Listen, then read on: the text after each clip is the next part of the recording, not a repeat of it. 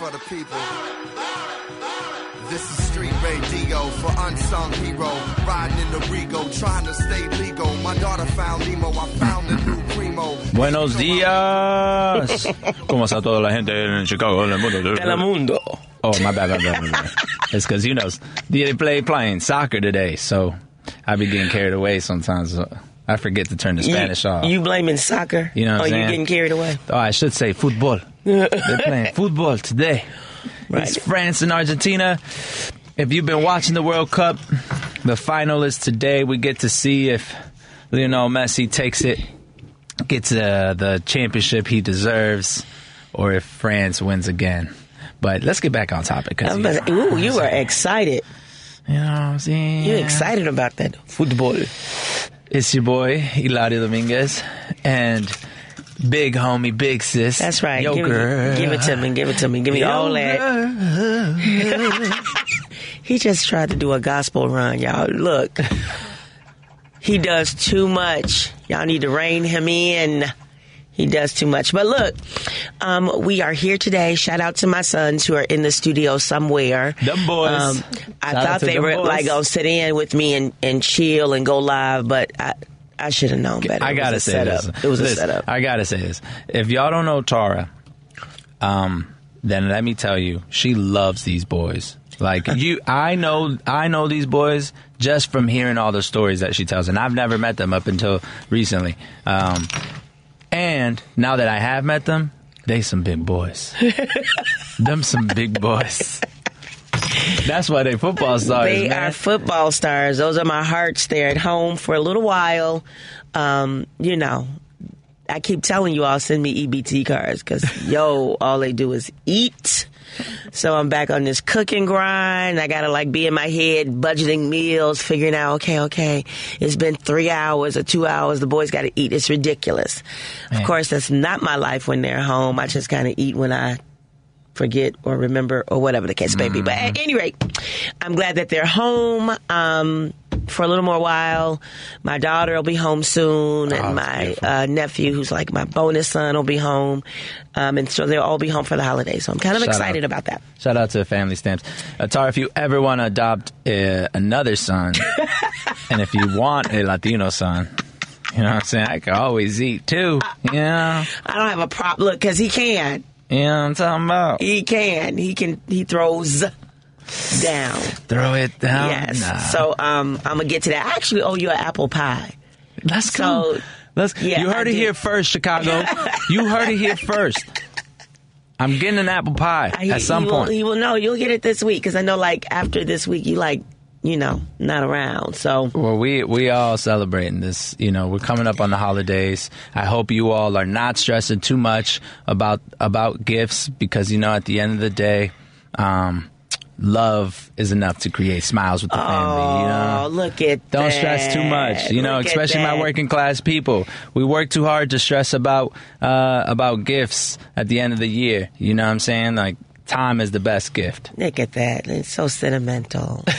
So sentimental. I know if I hit my sons with that time is the best gift, they're going to be like, swear we ain't getting nothing. I'm going to need to use your time to go to the store. So, a little something is still going on. But listen, I'm happy to be here this morning. I'm happy to be with my dude this morning. And we're going to really get into something. We actually are going to have a guest this morning, someone who's really dear to my heart and just kind of came in because she rocks at me the way she does on the fly. Helen Schiller, who just recently published a book, Daring to Struggle, Daring to Win. Helen is pretty dope and was quite instrumental in organizing the Rainbow Coalition, which ultimately set the foundation for Harold Washington's historic victory. So she's going to jump in a little bit later while we're handling that part of the conversation. But this first half of the conversation between Eladio and I. Hey, she revealed my nickname to the entire city of Chicago and listeners beyond. Because, us Latinos, we having nicknames I know, for but everybody. that's so dope. I love that. Because, it's not Francisco, it's Pancho. So if you're Hilario, you're Yayo or Lalo. So, that's... Okay, that's real talk, though, that's like a dope nickname. I'm like, all nicknames are not mutually, like, dope. Because I know some that's, like, corny, and I wish these grown people would get rid of them. And I'm like, why are you still letting people call you that? Yeah. And you 60, but, yo, that ain't my fight. Which is one of them? You got... what's Pookie. Pook. All right. Okay, there it is. Tuna. Why you want to be walking around in the streets with somebody calling you Tuna is beyond me. But, hey, shout out to Tuna. Wherever you are. Wherever you are. God bless you. But what we're going to talk about today is myth busting. Oh, we're doing some myth busting. We're gonna bust some myths. We're gonna bust them wide open because we as a people, as Chicagoans, as Illinoisans, as Americans, we walk around with a lot of assumptions about other cultures, other ethnic groups, and that misinformation or those assumptions play in the back of our head, and they dictate or guide some of the decisions that we make about our lives and certainly how we interact with other people. And so we're operating with each other based on some misinformation. And so this morning, Hilario and I are going to take the opportunity to dispel some myths that's just out there floating amongst the people and causing us to interact with each other in a way that is destructive and not constructive. And we're tearing down rather than building up. And we are at a place in our country, and certainly we're at a place in this city where we have to build up. So, that's what it's about. I wish we had some like detective music right here, like da-da-da. You know what I'm saying? As we're getting into talking about these myths. So what are some of these myths, Tara? What are some that we can start off with? One of the things that you hear a lot when making generalizations, particularly about inner city black people. Yeah. Right? Especially our young men. They all rappers.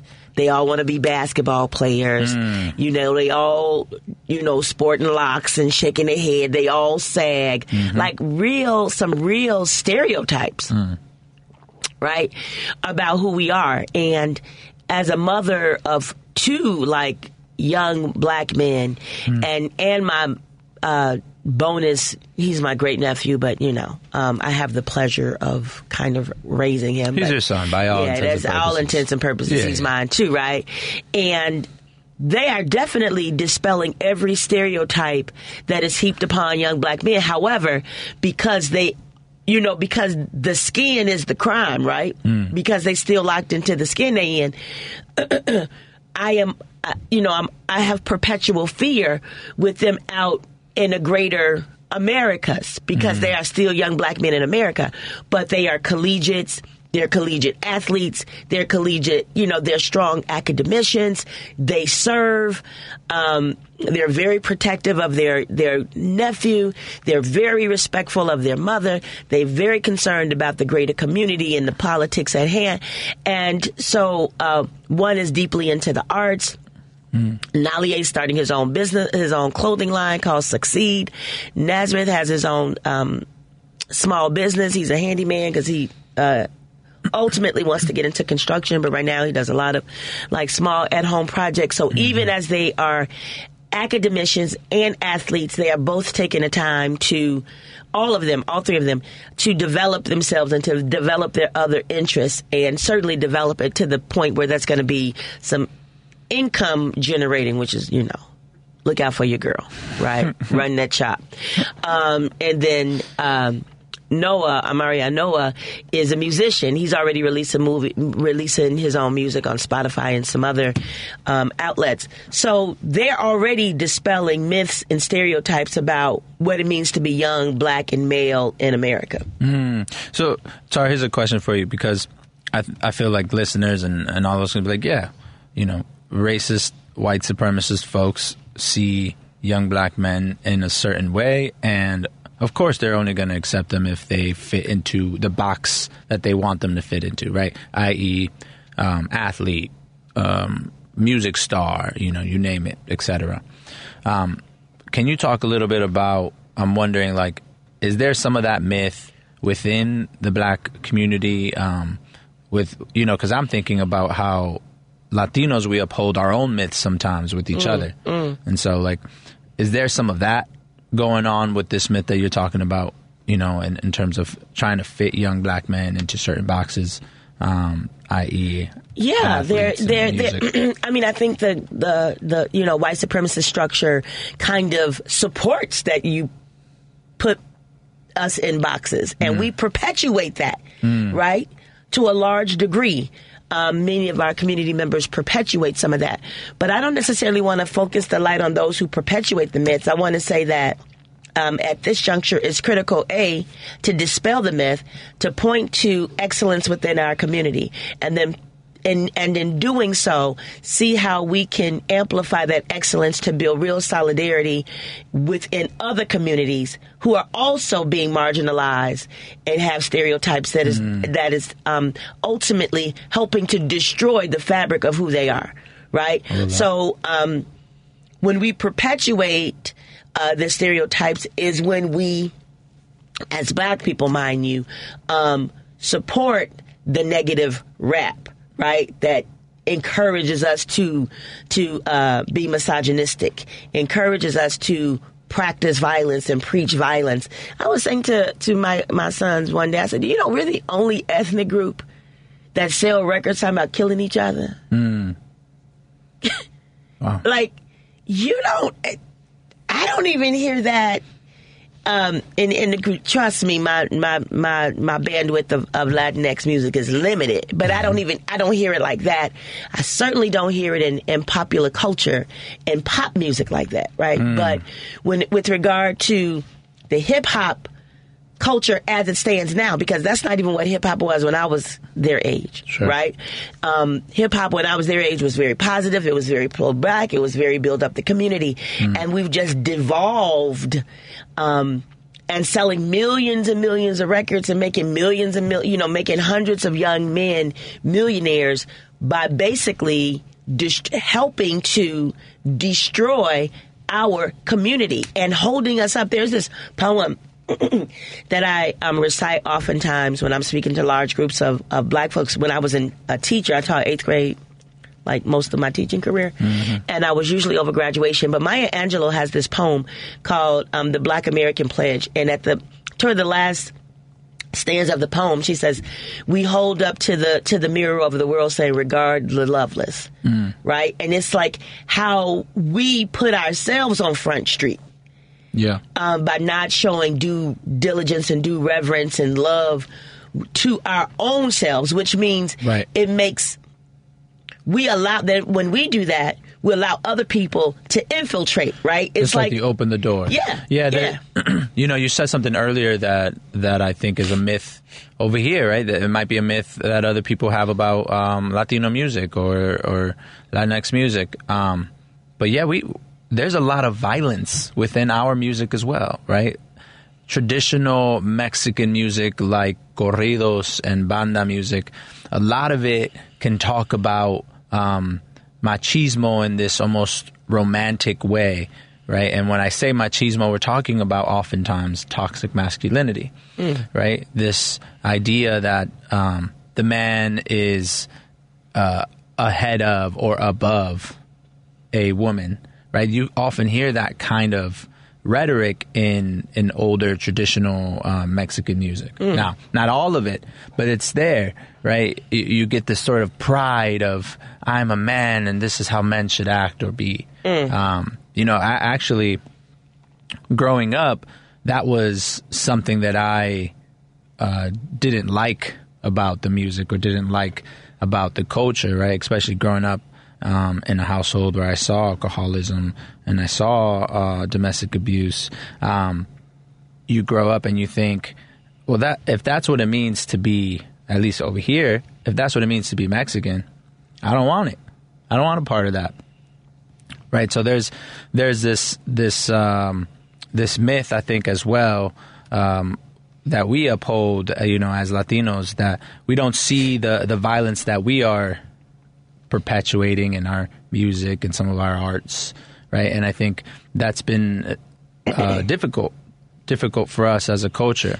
You know, I'm also thinking about another myth of like Mexicans specifically is a myth that I've heard. Mexicans are hard workers. Now, wait. If you please drill down on that, because when I tell you, you guys have an amazing publicist, because like the whole Mexican community got a dope publicist, because everywhere else, particularly in black communities, that's what you hear. Yeah. Right? They own everything. They in our communities buying up, taking everything because they work so hard. They live like 30 deep to an apartment until they can help each other pull themselves up by their bootstraps, you know? Yeah. And so over here on our end, that becomes both what we're admiring and what we're vilifying at the same time. Yeah. So here's what I will say. Hard work exists in all cultures, right? So I'm not going to say Mexicans are not hard workers, but what I say I bring that myth up because despite being hard workers, right, we still have to take into account certain things. Like, for instance, my dad is a hard worker, but you know what else that means? That means time away from family. Yeah. Right?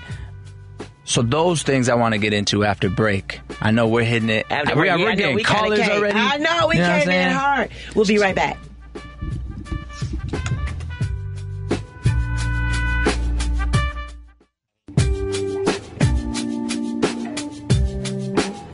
And there are some people that we must thank, our sponsors, for allowing us to occupy this space. So, Eladio, hit me with the sponsors. Let's thank our gente. Let's thank our people for supporting us always. Chicago Teachers Union Foundation, the Chicago Federation of Labor, our friends at SEIU, HCII. Thank you all very much. Of course, our friends of Brandon Johnson. Brandon Johnson. I don't know what he's up to nowadays. I don't know. He's just killing time. Just be out there. CCCTU. Thank you all for continuing to sponsor our show. As we get to have these kind of these hard conversations with Chicagoans. Speaking of Chicagoans, let's go to Brother Eduardo in the Southwest Side, talking about some work programs in high school. Check that out. We already got callers calling in, y'all. Let's go. Brother, you're on air. Talk to us. I think we're having some tech difficulties as he's getting on. Let me. I do want to elaborate, right? Because here's what I say.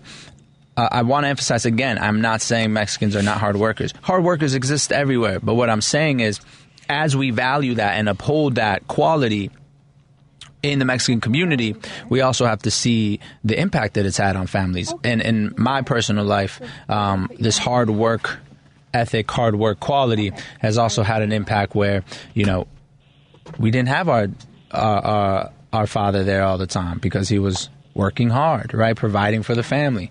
We didn't have our mom there all the time because she had to work hard, provide for the family. Let me tell you, these people still to this day, because they're working class folks, my dad to this day, you'll find him up at 3 a.m.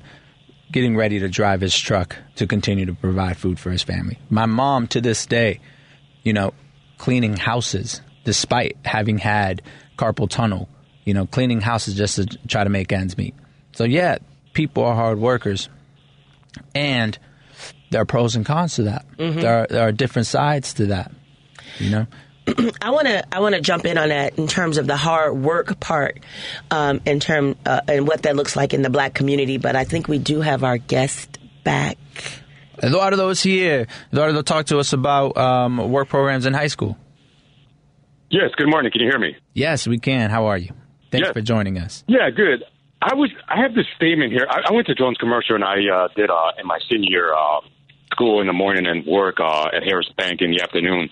But I had this thing in my mind that was running for a few days regarding carjackers and illegal immigrants. And what you're talking about, most of them, the work ethic is very good. And the carjackers, because they don't wait around for somebody to tell them, they go ahead and do it. Those two combinations is, if I'm an employer, I would be hiring those people before some lazy suburban white kid or somebody from Kelly High School or something like that. I would put them in front of the line as far as being hired because of the work ethic, because of their bravery, their aggressiveness to go and do something, as opposed to waiting for something to happen or somebody to tell them to do something. Let's see what you guys think about that statement. Yeah, thanks a lot, Eduardo, for chiming in. I will say that in the community that fights for immigrant rights, we prefer the term undocumented person rather than illegal immigrant. We know that people just can't be illegal. That's just not a thing. But moving on to the larger point that you were getting at in terms of work ethic, again, I think this applies to working class people across the board, right? And oftentimes, I think it gets applied to immigrants, and it's almost seen as a compliment, but there's an undertone of prejudice and oppression there, because what's happening is people are saying immigrants are, using your words, brave, hardworking, courageous, aggressive, right, to work. But why? Folks are coming to this country with nothing and feel like they have to do everything they can to make ends meet, right? And then capitalism says, well, we can take advantage of that, and oftentimes we see lower wages, right? And do. And so, again, I want to dispel this myth of hard work, because it's often used in terms of labor in an oppressive way, to oppress a labor force, in this case an immigrant vulnerable labor force that oftentimes doesn't have any rights protecting their labor.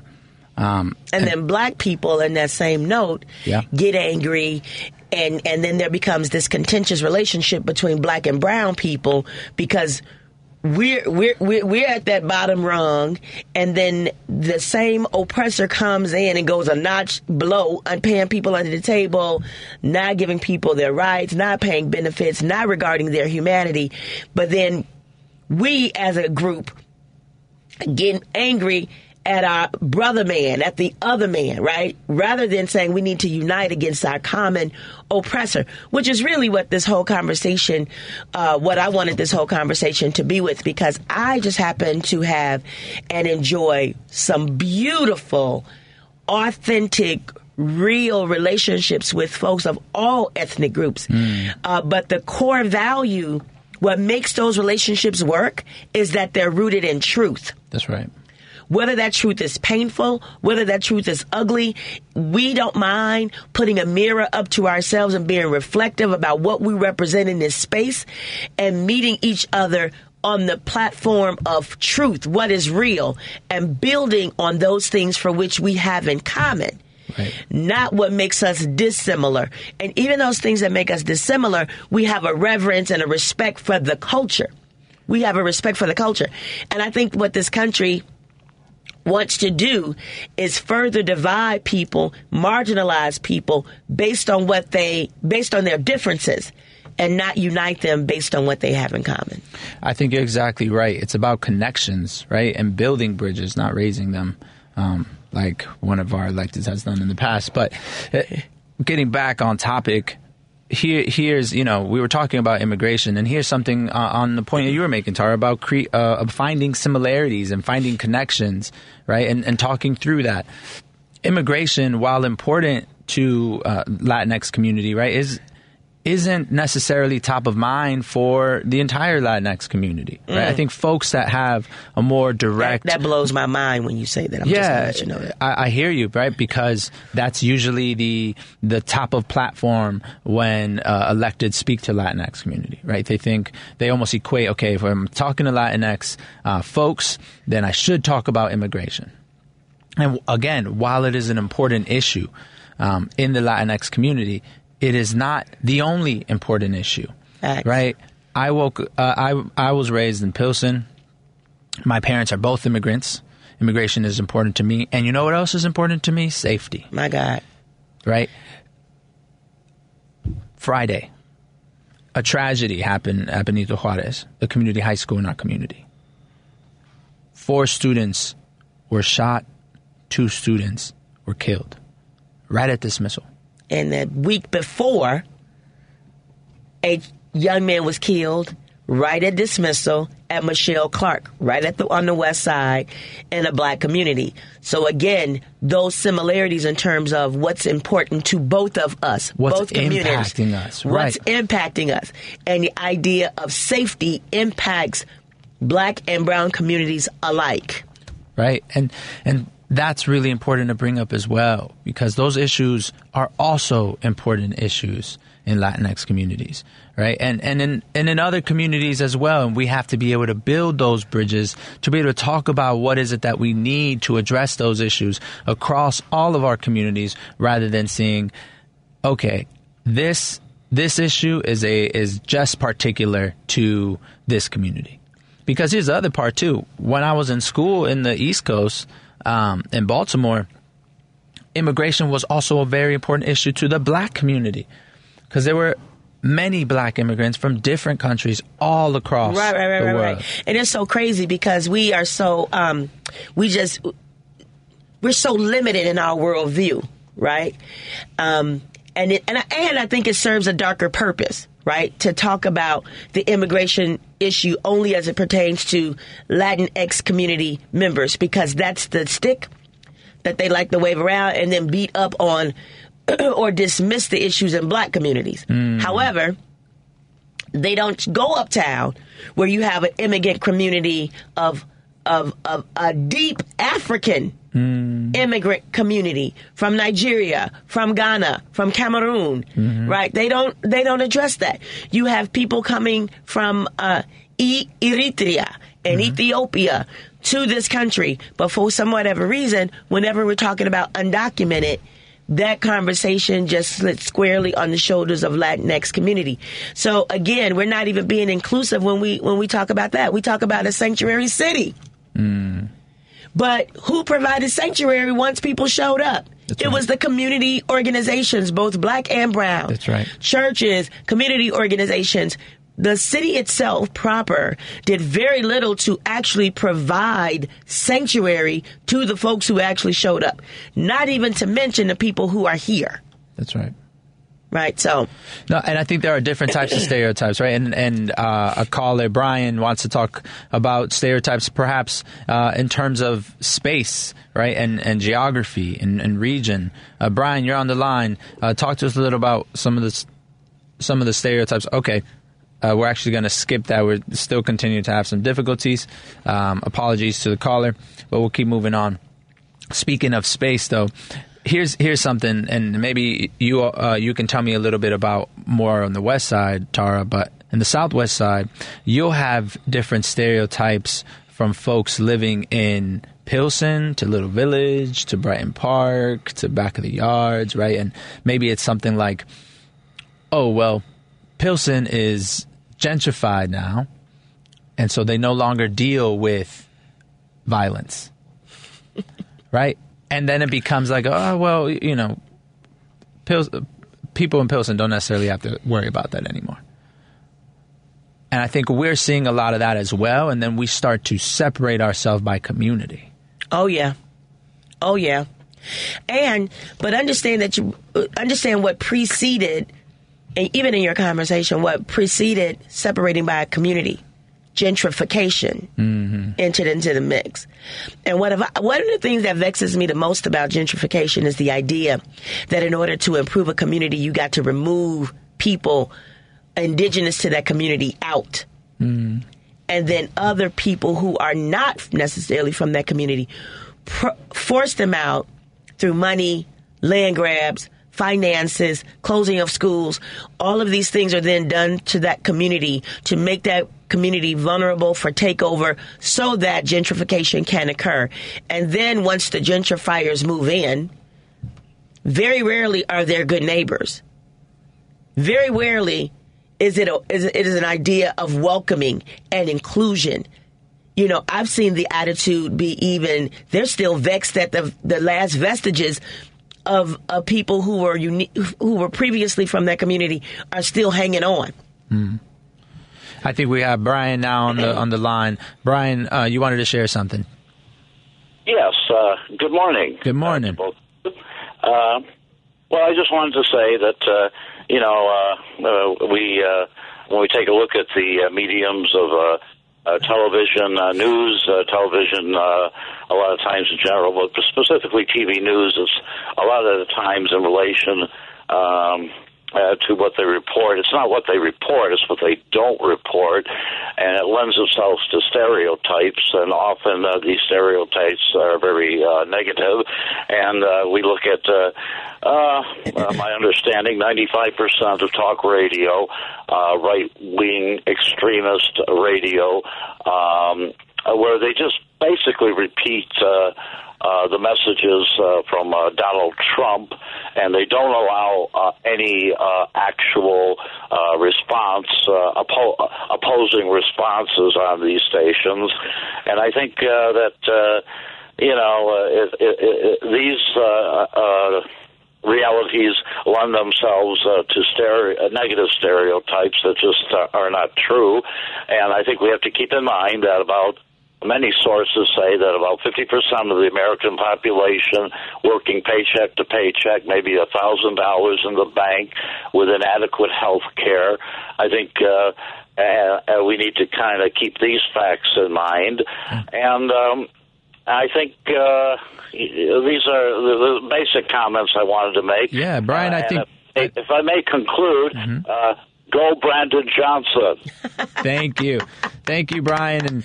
And we appreciate you bringing up the impact that media has on perpetuating stereotypes. Or breaking them, right? Or lack thereof, trying to break stereotypes. So, Brian, we appreciate that.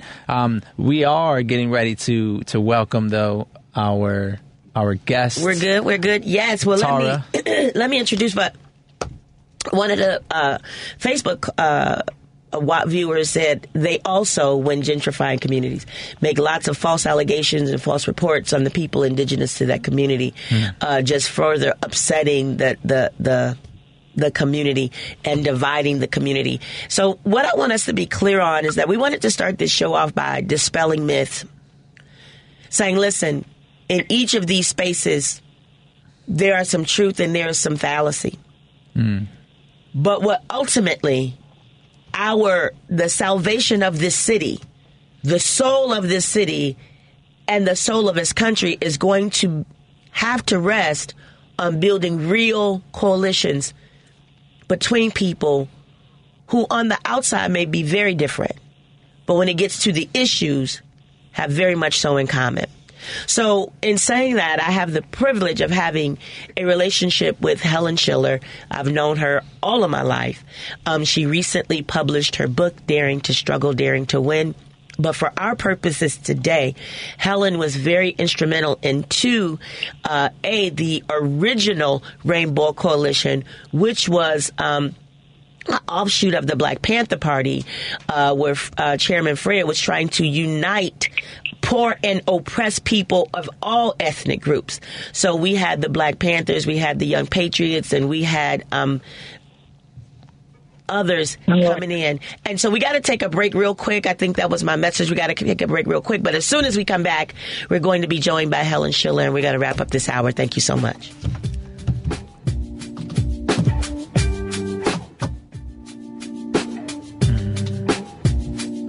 That's that slow groove. Hola. Hola, ¿cómo está? Just want to give you a quick update. Argentina is up 2-0. Thank you. That's all. And I'm rocking my Bears shirt only because I'm a loyalist. And we have a tailgate at the Chicago Teachers Union today with our new members. So I hope you guys join us.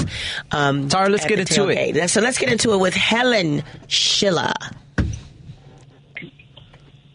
Hi, Tara. Hey, Helen. First of all, you know what? This came so last minute, so thank you so much for taking my call and jumping on the air with me. I really appreciate it. You, always have my back when I call and have a question or wondering about something or need to just have your expertise or your historic memory of so many events. And so I want to jump right into it.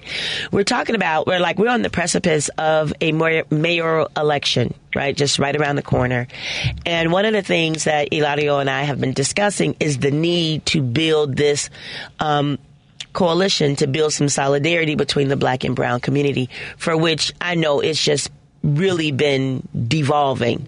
Right. And I think George Foreman, when the George Floyd thing happened and stuff was popping off in Cicero and stuff was popping off in Berwyn on the west side, it just reached a fever pitch. So I want you to give us a little bit of your history with building that coalition from the initial Rainbow Coalition up into and through the Rainbow Coalition that laid the foundation for Harold Washington's historic victory. Okay, so this is so I actually came to Chicago in 1972 to join the Intercommunal Survival Committee, which was white people working under the direction of the Black Panther Party to organize white people to join the Black Lives Struggle for Liberation. So having said that, the Rainbow Coalition was actually a phenomenon that occurred in 68 and 69. It was the brainchild of Fred Hampton, who was the chairman of the Illinois chapter of the Black Panther Party, and he joined with Chacha Jimenez of the Young Lords organization, and his field secretary for the Black Panther Party, Bobby Lee, reached out to the Young Patriots who were in Uptown and organized them to join. So it was a coalition of poor white, Puerto Rican, and the Black Panther Party. And they all participated in survival programs. They all organized in their own communities. They all had serious issues surrounding police misconduct and addressing issues of public safety from that perspective, or as a result of that dynamic, and as well as a series of issues that related to poor and working people across the board. By the time that we got to Chicago, repression had taken its toll, and pretty much many of the folks were either dead or underground. But the survival programs had survived, and people throughout the city, like the leadership, people throughout the city were still engaged in many of those organizing efforts, including your mom, Tara, in Cabrini. After we got to Chicago, we obviously were working with the Black Panther Party, and ultimately through the mid-'70s, got involved, after 1975-76, joined with CHPO, Chicago Housing Tenant Organization, Marian Stantz, Rudy Lozano out of CASA in Pilsen, and Art Vasquez, and people out of Westtown, Mecca Sorrentini, PSP. There were groups from all over the city that joined in this coalition, and later on it was Nancy Jefferson and Dorothy Tillman around issues of housing and education. But we initially formed a coalition called the Coalition to Stop the Chicago 21 Plan. And at the heart of that was a master plan that most large cities at the time were developing, and clearly Chicago had, which took one step forward, the planning policies of Richard J. Daley, which was really of urban, what Chacha Jimenez had dubbed as urban removal, which was a policy like you talked about earlier, where the city really, it's the assumption in gentrification that you were talking about, that it was always better to improve the community by moving the people out of the community who are currently living there and building something else there. What was happening in many of our communities was they claimed the things they were building were going to benefit the people who are living there. Like for us in Uptown, they said a city college was going to benefit the people who live there, a health center, and a middle school. But in every instance, they were building those things where we lived, where people lived, so that it was impossible for them to stick in the community and enjoy the benefits. And this was happening all over the city, and had been for a long time. And now that with this 21 plan, the idea was to really whiten the inner city and to impact. It was going to impact all the immediately surrounding communities. So North was seriously impacted. Pilsen was impacted. That meant Cabrini was really at risk, as well as Pilsen and surrounding communities going west. And it affected us as well in Uptown because we were kind of the line of defense that most of the people who were living in Uptown at the time, which was really diverse, were people who had been displaced from somewhere else and really were taking a stand. They weren't going to be displaced anymore. So but at the heart of this was not just that we weren't going to be displaced, but that everyone was engaged in some way in the day-to-day struggle of people to survive. And we saw through that our commonality. And I think that was really important going into the 80s because of the issues in the period of time, the 3 years before Harold Washington was recruited, the 2 years before he was actually 2 to 3 years recruited to run for mayor, an initiative of a black plebiscite in CBUS, which was being formed at the time to conduct that, as I recall. I might have been a little off. But as a result of that, in the relationships he had with people all over the city, but also out of the 21 Plan coalition came leadership that said, we've got to focus on the things we have in common, and we need to address the issues that are stopping us from being 100% behind Harold Washington, specifically by Rudy Lozano and people in the Latino community who were struggling around bilingual education that was getting a resistance from some of the black leadership in the Board of Education. And so here's a big discussion, as I recall, was held with Manfred Byrd and leaders in the progressive leaders in the Latino community, especially in Pilsen, but also engaging folks from Westtown. And it was specifically geared at, we have to figure out how to understand each other and agree with each other on how we move forward, and how addressing each of our issues is not going to take away from either one of us. That we can do that and become stronger, not weaker. And that this is really important in this time, largely because of the likelihood that Harold is going to be a candidate, and how important his election will be. Man, you're dropping gems. I have a question on that because that's so good to me, and I'm wondering, what did those conversations look like when y'all came to the table? This is how I picture it in my head, that y'all came. They were in a room at some point. Everyone was at the table. You know, you had Tara's legendary mom and Rudy in there. Talked about all these great legendary organizers in the city. They all came together, and you all were trying to figure out how to build those bridges. What was that like? Well, let me actually. I need to add one dynamic, which was in 1980. All Chicago City News started to be published the end of 1980, and for the next 3 years, it really did report on activities that people were engaged in throughout the entire city, organizing around housing, education, healthcare, police misconduct, bringing the attention of each of these issues from each community out into the open. So that across the board, I think there was a regular, bi-weekly source of information that allowed communities across the city who were struggling with the same issues. Housing, education, the police misconduct began, and healthcare, that could see how they had similar struggles, and how, in the unique way in which it was presenting itself in different communities, and how people were responding to it. And so that allowed for a conversation about how things work in common, but also allowed for the conversation about where things weren't.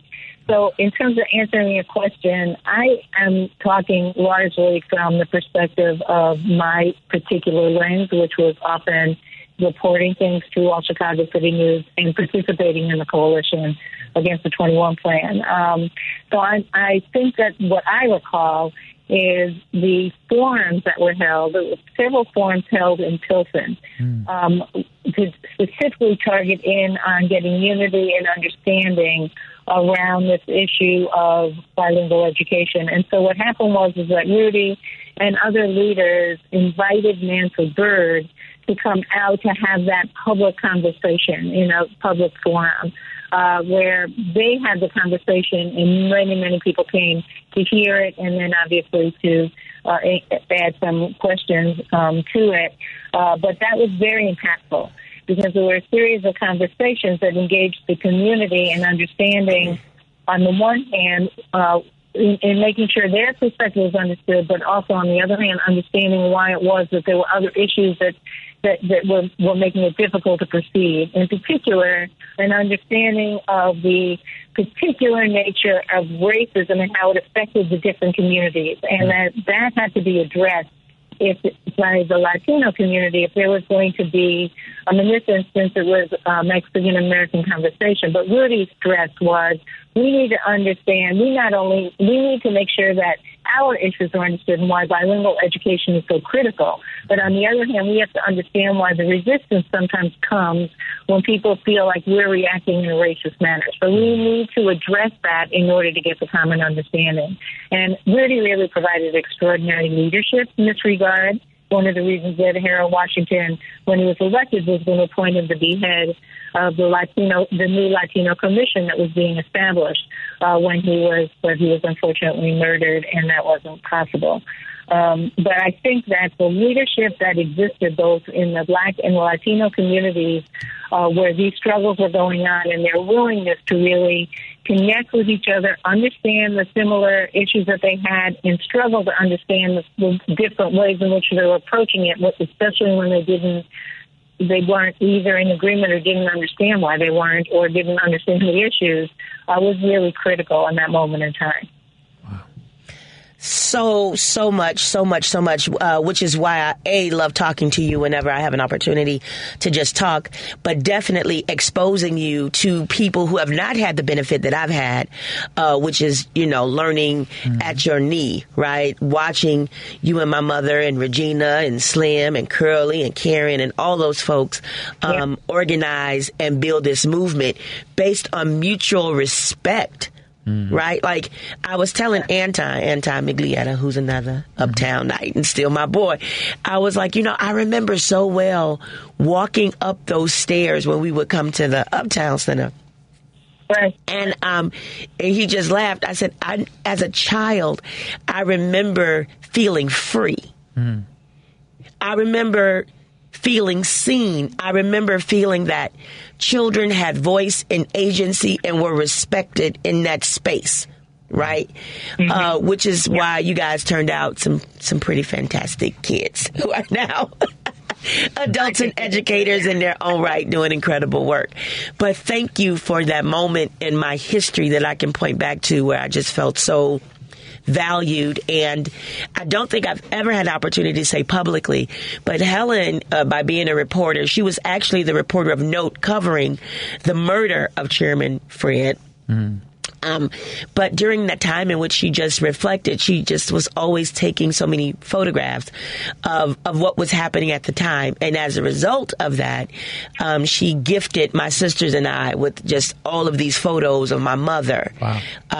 In the heyday of her organizing days, being released from prison, addressing, political figures in the city at that time, just a whole cachet of photographs. Wow. From my mother. And so, Helen, thank you for that visual memory of my mother's activism. I'm so eternally grateful. We got just a few more minutes, and I know we're going to have to take a break soon before we wrap up. But I wanted you to talk about the book. Can you share a little bit about the book, where people can buy it, what's about, and where they can come and see you? Okay, so it's called Bearing the Struggle, Bearing the Win. It's available virtually at any bookstore, I think, and online. Haymarket Books published it, and they currently have a promotion of 40% off on all their books, so that's a good place to go. But you can get them virtually anywhere, I think, pretty sure. And also, I'll be at Robert's Bookstore downtown at Macy's on Tuesday on the 20th at 5:30, signing books. So that's another place you can go if they're downtown. But at any rate, it's really the essence of the book is the period in the 70s and early 80s of the various as an activist. Some of the things I talked about here, and then my 24 years with City Council.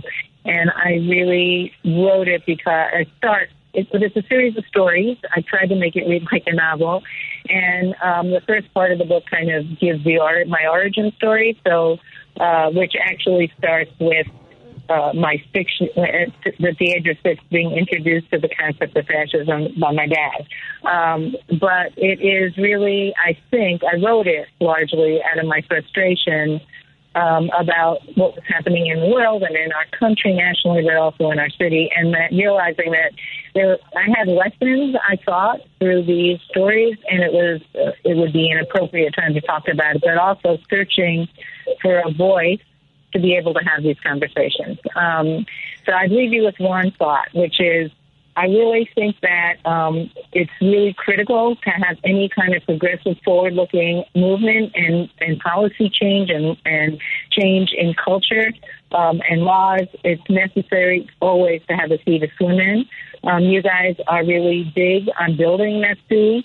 And I think the one lesson I've learned over and over and over again is that we have to continue it. So we think we have a victory, but that doesn't mean anything unless we keep on going. It's just like, a battle doesn't win the war, and either does a single victory. So the act of organizing, the act of creating a sea that pushes the issues forward, that demands change, that speaks to power and forces people to actually act based on creating the sea is so critical. So the contribution that everyone makes is so important, and especially the one that you guys are making is really important during this time. Thank you so much. And listen, I'm going to figure out how to expand this conversation, because you are one of our elders and you are just walking around with just all of this information, and definitely information that we need in terms of organizing. More lessons I'm sure you have to share with us about how do you seize a victory, and how do you continue to push after a victory, or how do you continue to push and organize even after a defeat?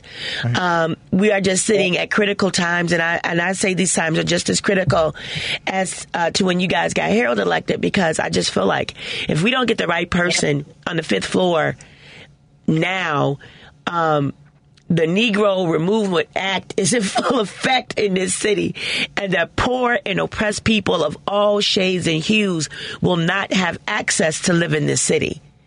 So this really is about... and it's not just one person. It's got to be, in Chicago, that includes the city council, but even more importantly, if we're not really doing the organizing work that's necessary ongoing, it doesn't matter if you have one person there. They're not going to be effective. They're not going to be able to do what they need to do or maximize what they're doing.